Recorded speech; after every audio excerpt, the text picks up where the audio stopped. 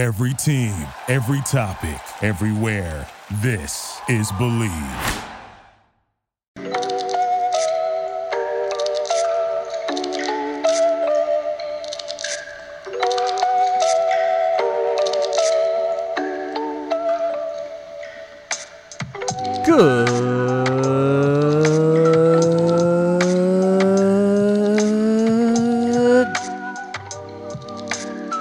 Morning, good evening, good afternoon, or good night.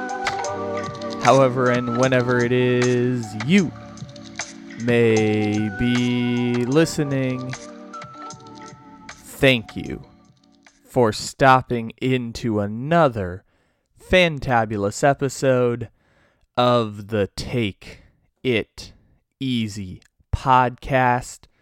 Happy Monday, everybody. Welcome back in for another fantabulous week of Take It Easy. We've got a great show planned for you today. We're throwing things back to the Wayback Machine. You guys kind of enjoyed the story time segment from last week with the Alabama running backs, so I wanted to throw it into the Wayback Machine and go back just a few years to revisit a fun topic in the world of football, being the Minnesota Miracle.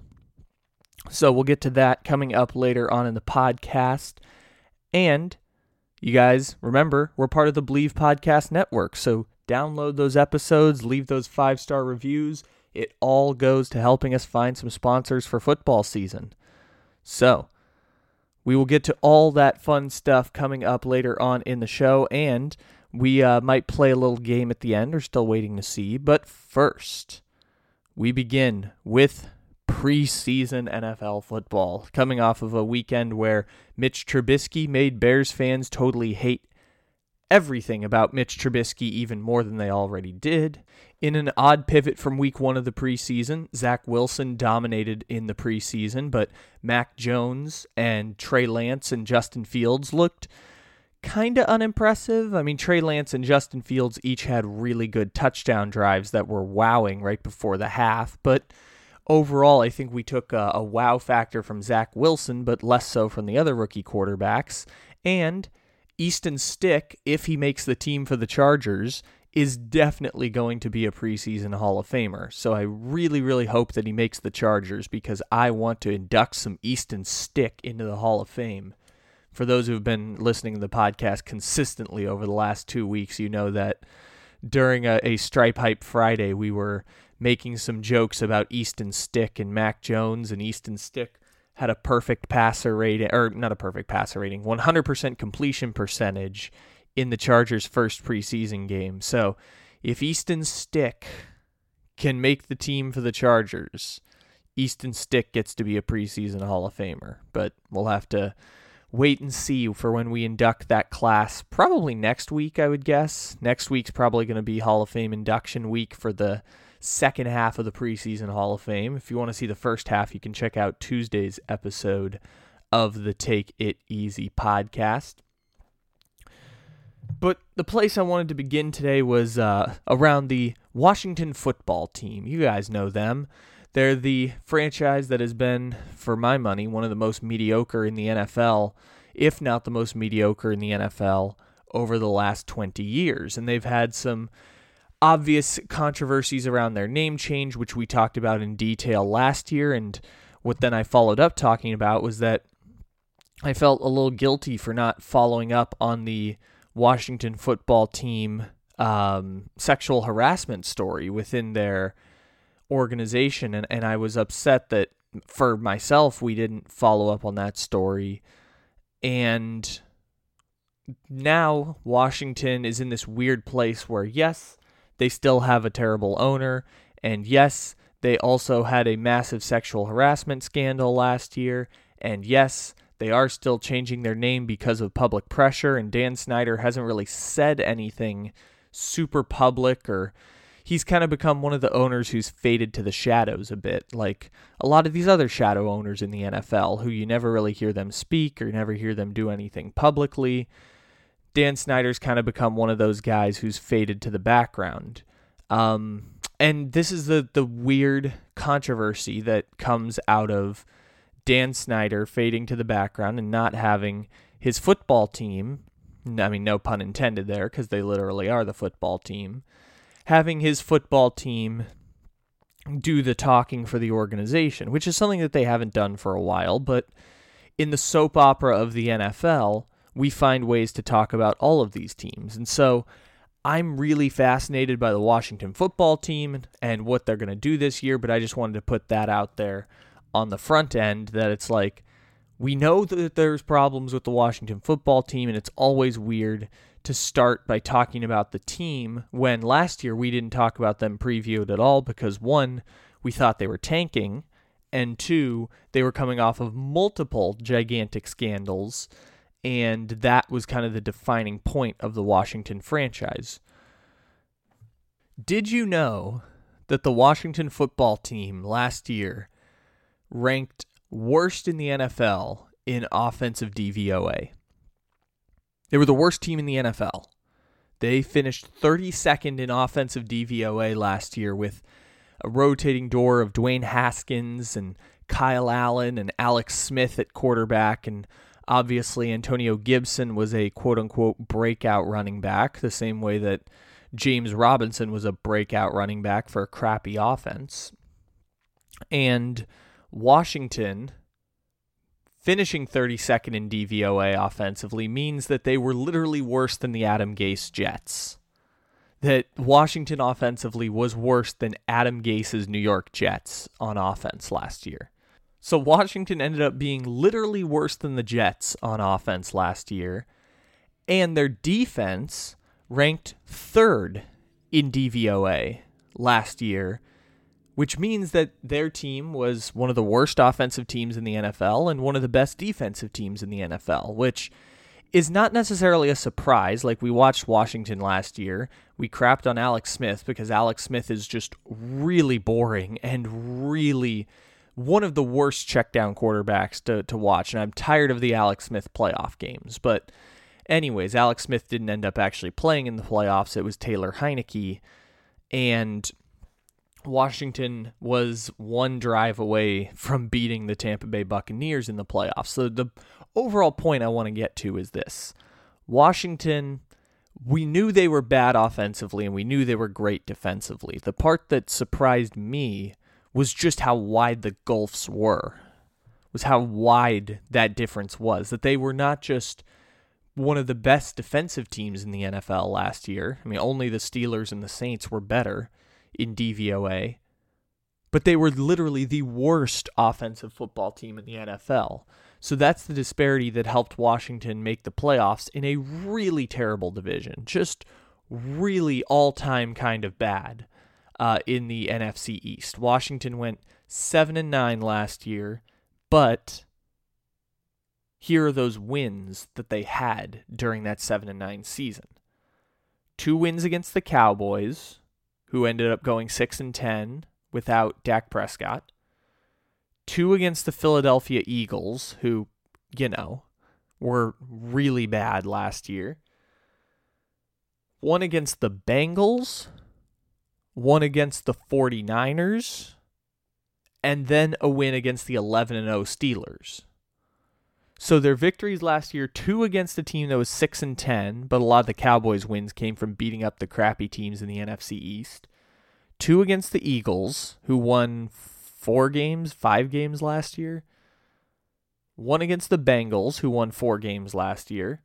Against the 49ers, who won 6 games last year. And then obviously the one big win against the 11-0 Steelers. So Washington won 1 game against a team above 500 last year. And because they played in a division that they played so many below 500 teams, they were able to sneak into the playoffs, partially courtesy of the Eagles just tanking a game at the end of last season to keep the Giants out of the playoffs, which I don't know if there's still going to be beef over that, but I guess we're going to find out come the season now, won't we? So Washington was one of the worst teams to make the playoffs of the last 10 years. I remember going back through old comical sports posts and finding a meme about how only 2 teams with 7 wins have made it to the playoffs.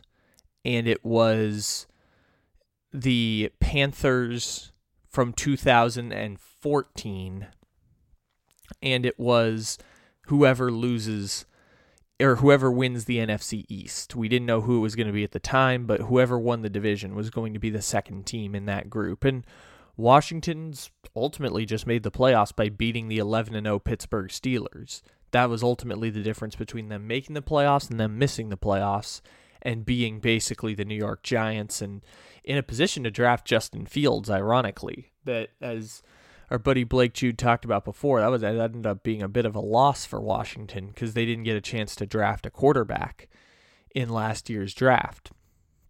And instead, Washington finds themselves with the rotating door of Ryan Fitzpatrick and, of course, still Taylor Heineke. And Ryan Fitzpatrick, we know the history of Fitzmagic, where one moment he'll make your chances to win.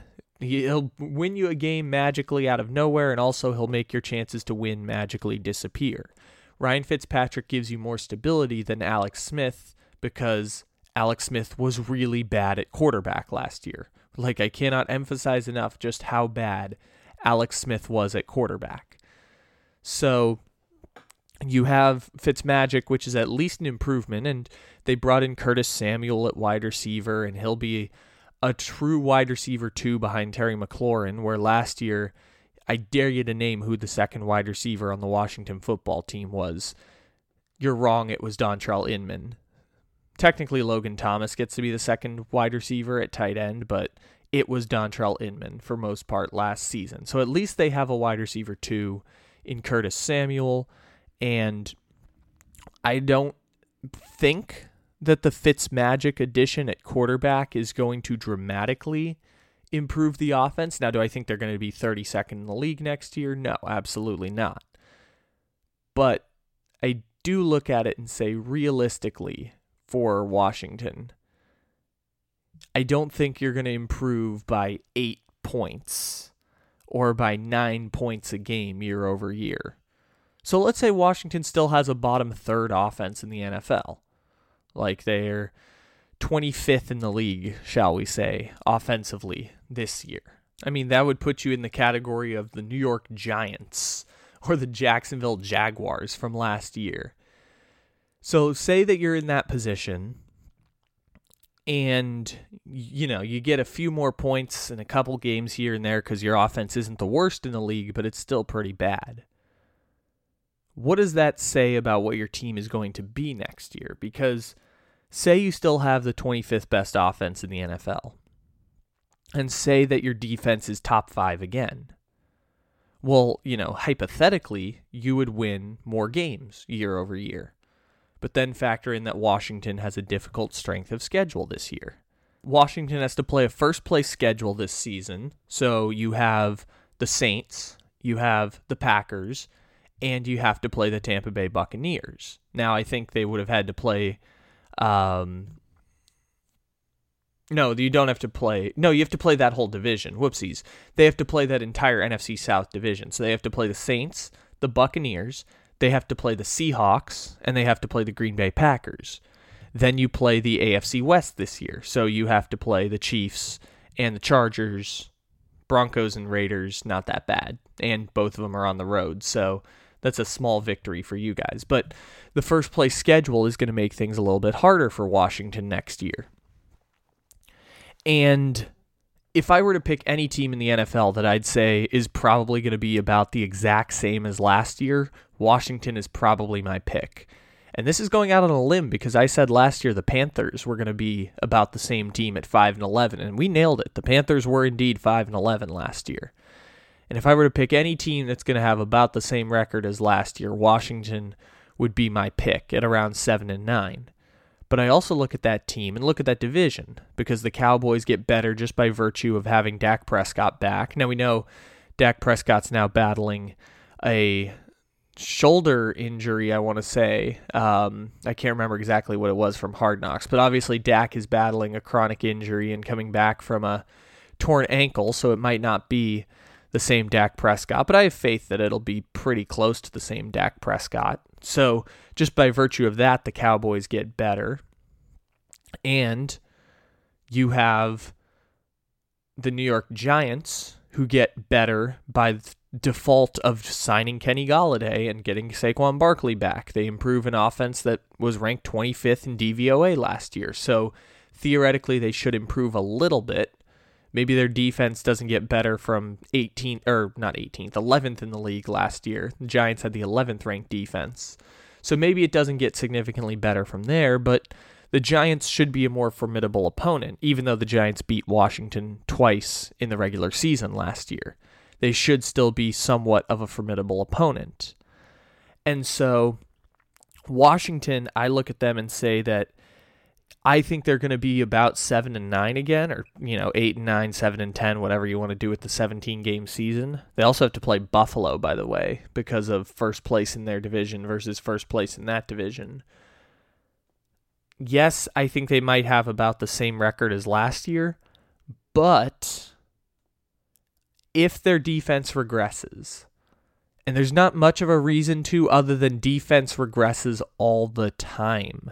It's very strange how defenses work in that way. And they've got a deep defense, by the way. Like, they drafted Jamin Davis and they've spent 5 consecutive first-round picks on defense, and it's shown. Like, Daron Payne is awesome. Montez Sweat is fantastic. Chase Young's obviously the centerpiece of that team. Like, their defense is stacked. They just signed Jonathan Allen to a giant extension, too. And they've invested all these resources in the defense, and it shows because their offense is crap. And I know Terry McLaurin's pretty good, and I know Antonio Gibson had a good year last year, but almost every team in the NFL has a Terry McLaurin, and almost every team in the NFL has an Antonio Gibson, and almost every team in the NFL has a Ryan Fitzpatrick. We don't have to pretend like it's an impressive offense. It's a bottom third offense in the NFL. I didn't know it was one of the worst in the NFL last year, but you know what? It's still going to be all right. And by the way, it's 5 of the last 6 years that they spent a first-round pick on defense, because they did draft Dwayne Haskins back in 2019. So 5 of the last 6 years, they've spent their first-round pick on the defensive line, plus obviously Jamin Davis last year, and they got Cameron Curl later in the draft. So Washington's done a great job in drafting. It's going to be just good enough to get them, I think, to around a 500 record in this. Yes, they made the playoffs last year, but last year was a pleasant surprise for them. This year feels like the first year post-rebuild, second year under Ron Rivera, not a giant controversy looming over the entire franchise. This feels like their chance to potentially improve, and I don't know if it's going to happen the way they want it to, but I could also look at them and say, I think you're probably about the same record as last year, but you're a defensive regression away from totally falling off the table and finishing third place in an already crappy division. So we'll see what ends up happening for Washington, but they got me thinking this weekend after watching a little bit of them playing against the Bengals, and I wanted to write a little story about it here in the A Block on a Monday on the Take It Easy podcast.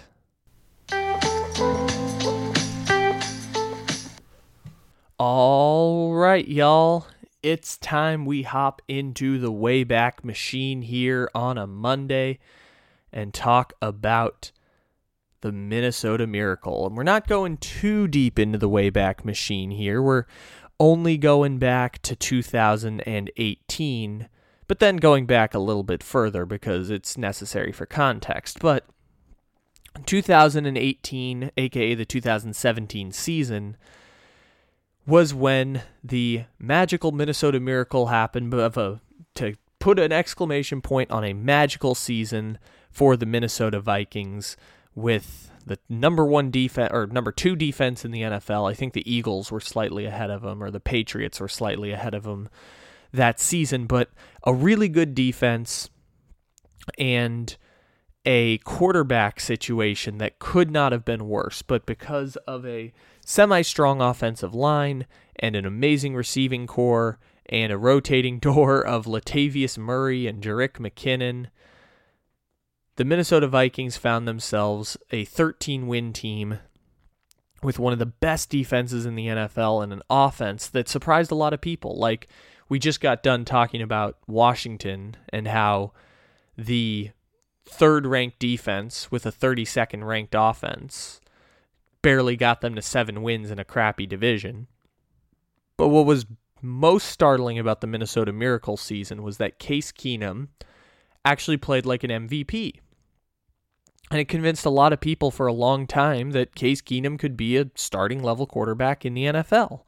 Not enough for Minnesota. They saw his play and recognized that they were a quarterback away. They'd had a terrible revolving door of quarterbacks for 3-4 years at that point, where it was Christian Ponder and then Teddy Bridgewater, and Teddy Bridgewater tore his ACL, so they traded a first and a fourth round pick to get Sam Bradford. By the way, that trade for Sam Bradford turned into Derek Barnett, the preseason Hall of Famer for the Philadelphia Eagles, who we talked about on Friday might get traded sometime before the trade deadline in Week 7. But anyways, they traded for Sam Bradford, and Sam Bradford got hurt, and then it was Case Keenum, but they were waiting for Teddy Bridgewater to come back, and Case Keenum ended up having an 8-game win streak on the heels of one of the best defenses in the NFL, and rookie Dalvin Cook tearing his ACL that season, which I had totally forgotten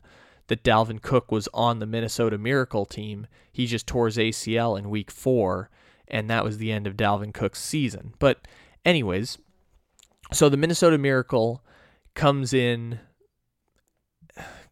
I think it was the divisional playoff, but I want to say January 18th, 2018, and in the aftermath of the Minnesota Miracle, it's been such a weird pivot for the Vikings as a franchise, because the Vikings, since the Minnesota Miracle, have been a 500 franchise. They've been basically 500, trying to keep a core of a team together that had, you could argue, 2 Hall of Famers, 3 All-Pro players, 5 Pro Bowlers, or 6 Pro Bowlers, actually. I think they had 6 if you count Linval Joseph. 6 Pro Bowlers on defense, 3 All-Pro players, and 2 potential Hall of Famers. Now, I don't know if Danielle Hunter's going to get there, but has a borderline case. Harrison Smith, he'll probably get into the Hall of Fame. He was the best safety in the NFL for like 4 years. So Harrison Smith probably gets there, but Danielle Hunter probably not. And so the Vikings had this top-of-the-line defense, doesn't end up staying together, although they did, Anthony Barr had a fun free agency where he signed with the Jets, then backed out of the deal and re-signed with the Vikings, which was really funny in hindsight when you think about it. Just really funny how that all went down. And so Linval Joseph leaves, Xavier Rhodes leaves, and the Vikings, I think they had a defensive end who got into some trouble legally. I can't remember who it is now. Oh, Everson Griffin. That's right. Everson Griffin had some legal issues.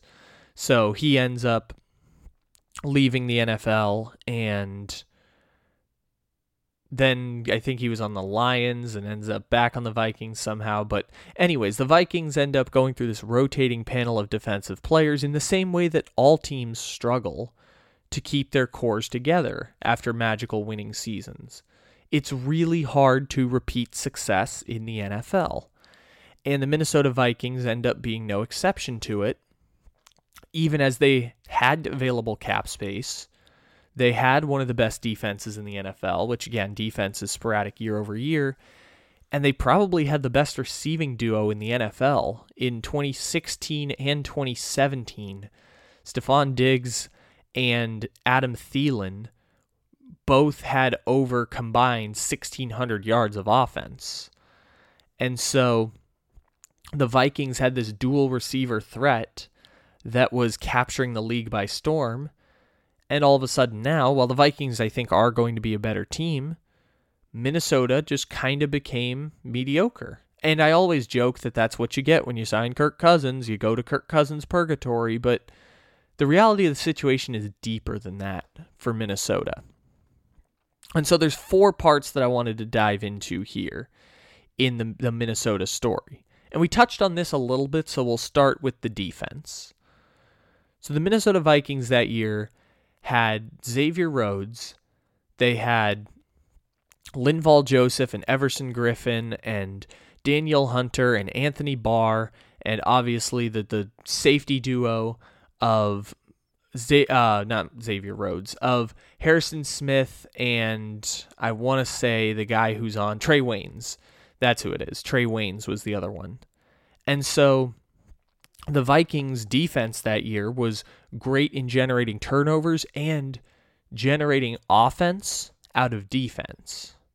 What does that mean? It means punts that pin teams, or punts that start their field positioning on the other team's side of the field.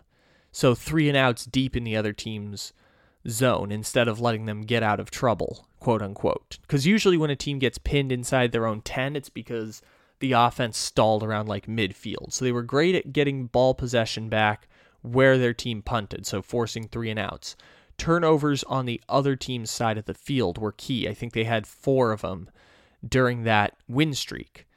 So it denied scoring opportunities for the other team, but also immediately set up, or it obviously turnovers denied opportunities for the other team, but it immediately set up their offense to score. And whether it was Latavius Murray having, I think it was 12 touchdowns if I remember from research, or if it was a Thielen touchdown, or if it was a Stephon Diggs touchdown, Case Keenum got some boosts from the defense. And it's not like Case Keenum was a nobody quarterback that year. And this is part 2 of what ends up happening is Case Keenum. Case Keenum is basically known as a fringe backup, or fringe starter to a backup for most of his career. He gets a short opportunity in Houston during those crappy Texans teams that ended up getting the number 1 pick and selecting Jadeveon Clowney. And he ends up on the Rams as a backup for a while with Jeff Fisher, and then works his way over to the Minnesota Vikings as a quote-unquote third-string quarterback. Now, when they signed him, did they know that Teddy Bridgewater was out? Yes, absolutely. But he was just an option behind Sam Bradford, who ends up having to take over when Bradford gets injured, and because of his win streak, he doesn't let the job go. And so Case Keenum, in the span of a season, goes from being a third-string quarterback in essence, or a guy fighting to stay off the practice squad, one of these quote-unquote career backups like Chase Daniel and A.J. McCarron, who, by the way, breaking news, within the last couple hours, A.J. McCarron tore his ACL, his season is over, and based on the who he play for we did on Friday, it looks like Felipe Franks is the backup quarterback now for the Atlanta Falcons. But anyways, Case Keenum goes from being, in essence, a third-string career backup who might not get to be a career backup, might only get to be a quarterback for like 6 or 7 years, to desirable free agent quarterback within the span of a year, and then since then has never been more than a fringe starter with the Denver Broncos and the Washington football team, and then ended up securing that bread by signing what was at the time the largest backup quarterback contract with the Cleveland Browns. Basically getting his big contract as a clipboard holder after his other big contract that he got to be the starter of the Denver Broncos. And he got to start a full season with the Broncos, and they went 6-10, but this was the year that Vance Joseph had the team quit on him during the second to last game of the season, and it was just not fun all around. But Case Keenum did start the whole season as one of those rotating doors of, or revolving doors of terrible Broncos quarterbacks. So was he supported by the franchise? Not in the way that Minnesota supported him, with obviously that defense and those weapons. So Case Keenum ends up being the guy known for one of the 10 greatest plays in the history of the Vikings franchise. And he's doing the skull chant after completing the Minnesota Miracle. And it's a really it's a freakish moment. Like it's a deep moment that connects the franchise. And the third part, more specifically than saying the weapons, is Stefon Diggs. Because Stefon Diggs, the guy who is forever known as the Minnesota Miracle guy in Minnesota, like that's by far the defining moment of Stefon Diggs' career, both as a Viking and now over as a Buffalo Bill, as according to Madden, the most complete receiver in the NFL.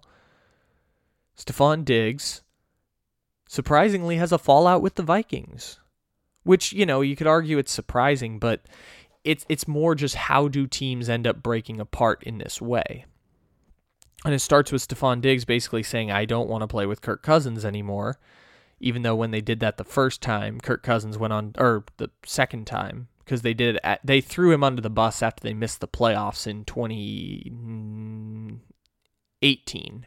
The first Kirk Cousins season in Minnesota, they basically just threw him under the bus.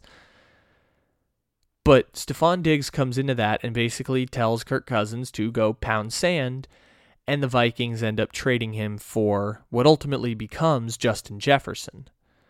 And this is kind of the Vikings' game plan of rebuilding their team. Is the same way a lot of teams idealize things. Is, yes, we can lose generational type players because we can't afford to pay all of them, but we can replace them through the draft. With mid to low first round picks, we can replace the talent that we lose in the draft. And this is an idealized version that every franchise tries to do to remain sustainable. And the Vikings are a perfect example of just how hard it is, because we can look at that 2020 draft with their 2 picks replacing 2 key positions and say they worked really well with one and they flopped on another. And hence why it's really hard to rebuild a team that can't afford to keep everybody in tow. So in 2020, they trade Stefon Diggs for a first-round pick, and they use that first-round pick to select Justin Jefferson.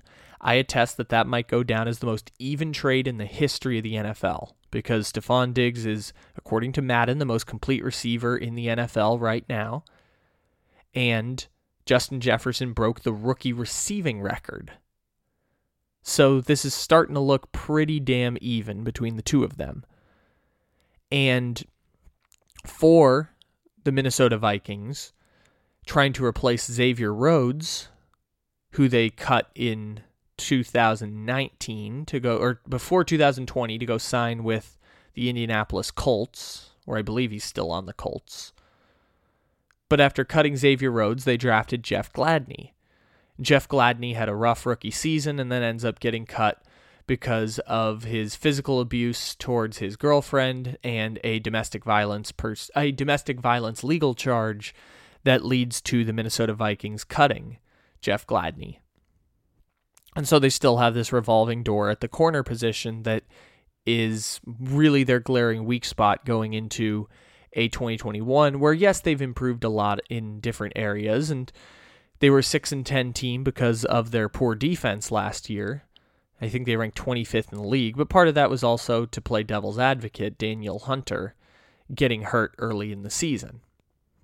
So not great for Minnesota, but the Vikings find themselves trading Stefon Diggs and replacing Case Keenum with Kirk Cousins, which, by the way, Kirk Cousins is probably the best quarterback the Vikings have had in 20 years, like going back to what's his name? Randall Cunningham almost winning MVP. And one Brett Favre season. Like, that's probably the best quarterback the Vikings have had over the last 20 years is Kirk Cousins, who nobody knows whether Kirk Cousins is good or not, but we know he's above average. So above average is the best the Vikings have done over the last 2 decades, which makes sense given that for other teams, you can name their quarterback off the bat if you know that they have a good one. For example, Dallas Cowboys, Tony Romo, above average. Dak Prescott, above average. Dak Prescott's probably better than Tony Romo was at his peak, but of course, it's a quarterback they had for a decade. You don't usually let these quarterbacks go when you have a franchise quarterback. And when you're the Vikings and you end up with 5 starting quarterbacks in 5 years, ending with the Minnesota Miracle with Case Keenum, like undoubtedly a successful year, but your best year of a rebuilt roster was Case Keenum being an MVP type. Kirk Cousins is not actually that bad a situation under that. It's just you're overpaying for not good enough. And that's a fine choice, but you kind of have to compromise in other places. And as we just described, talking about the defense and Stephon Diggs, you do have to compromise in other places, and it's really, really hard to compromise and succeed in such a way because you're going to miss on some picks. And yes, you might get the generational talent of Justin Jefferson, but you need like 3 or 4 of them to really build a great team without having to go to the bottom of the draft, because the bottom of the draft is usually where you can get those generational type players. And credit to the Vikings, because they found generational type players without having to go to the bottom of the draft. Like Anthony Barr, I don't think was a first round pick. Harrison Smith was like the 30th pick in the first round. Stephon Diggs, 5th round pick. Adam Thielen, undrafted. Adam Thielen's one of the great developmental cases of the last 10 years in football. Like, he was not supposed to be what he is. Looks like Anthony Barr actually was their highest draft pick. So he was picked 9th overall. Trey Waynes was 11th. Those were kind of the key pieces of the rebuild. They obviously got Harrison Smith at 29. Xavier Rhodes, 25. Obviously, Teddy Bridgewater was a late first, early second, so that's in there. But yeah, so they have made some good picks in building that roster up over the years. And they did it from the bottom of the first round and some value type picks. So obviously that's difficult to do, and they should be commended for that because it is really hard to get great players there.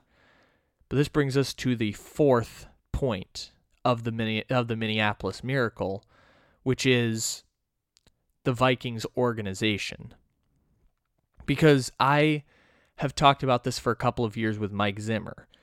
Mike Zimmer's contract is coming up, I think, at the end of next season. So he's got 2 years left on his deal. He's connected to Kirk Cousins. Kirk Cousins has 2 years left on his deal. And the Vikings are now 4 years removed. They've been 500 ever since then. They had a 7-9 season, a 6-10 season, and a 10-6 season within all of this. So they've been basically one game above 500 under Kirk Cousins. As an organization, do you want to stay in the purgatory or do you want to try and improve? And I think that might start this year because they'll be in the playoff mix this year and probably play a playoff game. But you look at the Vikings from a front office standpoint. Rick Spielman, as we mentioned before, has been good at drafting players over the past couple years. And so if you're Minnesota, do you want to keep Rick Spielman and Mike Zimmer across a couple of years? Do you want to give them 4-year extensions? Do you want them to rebuild this team when you inevitably move on from Kirk Cousins because they were hoping that Justin Fields would fall to 14 so they could draft him instead of what they ultimately did, which was trade down to 23 and get Christian Darrisaw?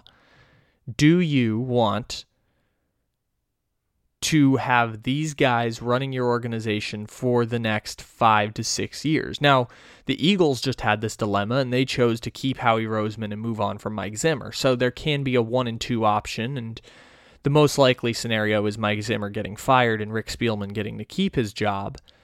But that's just because GMs usually go through 2 to 3 coaches over their lifespan, and Mike Zimmer and Rick Spielman have been a great success story for Minnesota. I think Zimmer's entering his 8th or 9th year as head coach of the Vikings. And this is the thing I talked about with Mike Tomlin when people wanted to fire him. It's like, where are you going to find another Mike Tomlin? There's only 6 Mike Tomlins out there. And every team goes through the hiring process, and there's like a 10% chance of landing that. Now, can you do better than Mike Zimmer? It's harder. No question, it's harder to do better than Mike Zimmer, but I think it's more plausible than one of these other coaches who's like we universally regard as one of the 8 or 10 best coaches in the NFL. Zimmer's kind of on the fringe there, so I'd say it's possible, maybe not perfect, and the hiring process might not go over so well, so it might take, 2 or 3 tries, but I don't know if I'd want to re-sign Mike Zimmer for the next 5 years. And so this is a decision that the Vikings will make in this post Minnesota Miracle world. What do they want to do with the rest of the organization? They've already been committed to, we want to remain competitive and do the best, put the best team on the field we possibly can. That's our strategy, is how can we be the best team we can be now without compromising a ton in the future? And they've done a great job at that with Stephon Diggs trades, and I think they had the most draft picks of any team in the NFL last year, which is a great way to supplement your struggling team. Now, did they get any picks higher than 23? No, they did not, especially from a 6-10 season. That's okay, but it's just you're banking on your staff to hit in quantity on some of these lower picks like they've done before. Daniel Hunter was a 3rd-round pick. So they've hit on this many times before, but this is your way to rebuild your organization and try and put the best team forward. And they've been doing it now for a half decade. We're into year 4 of Kirk Cousins, and they've got him under contract for 2 more. So you're headed into a half decade of this strategy. And the strategy is going to start pivoting at some point. It'll be interesting to see when they officially make that transition.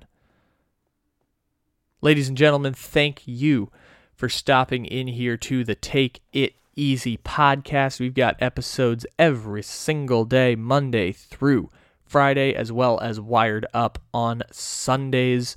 Coming back 2 weeks from now, I believe, is the first Wired Up, the week before football season begins, and every football season after such. Make sure to leave those 5-star reviews. Doesn't have to be a nice review, just has to be a 5-star review, and download those episodes. Coming up to the end of August in our first month as part of the Believe Podcast Network, and we could not be more excited to be here and supporting have their support as they continue to support us and our dreams and our passions and all that other fun stuff that makes me smile as I walk away here at 6:30 in the morning on the West Coast after a fantabulous episode of the Take It Easy podcast. We'll talk to you again tomorrow, everybody. Take it easy. Thank you for listening to Believe. You can show support to your host by subscribing to the show and giving us a 5-star rating on your preferred platform.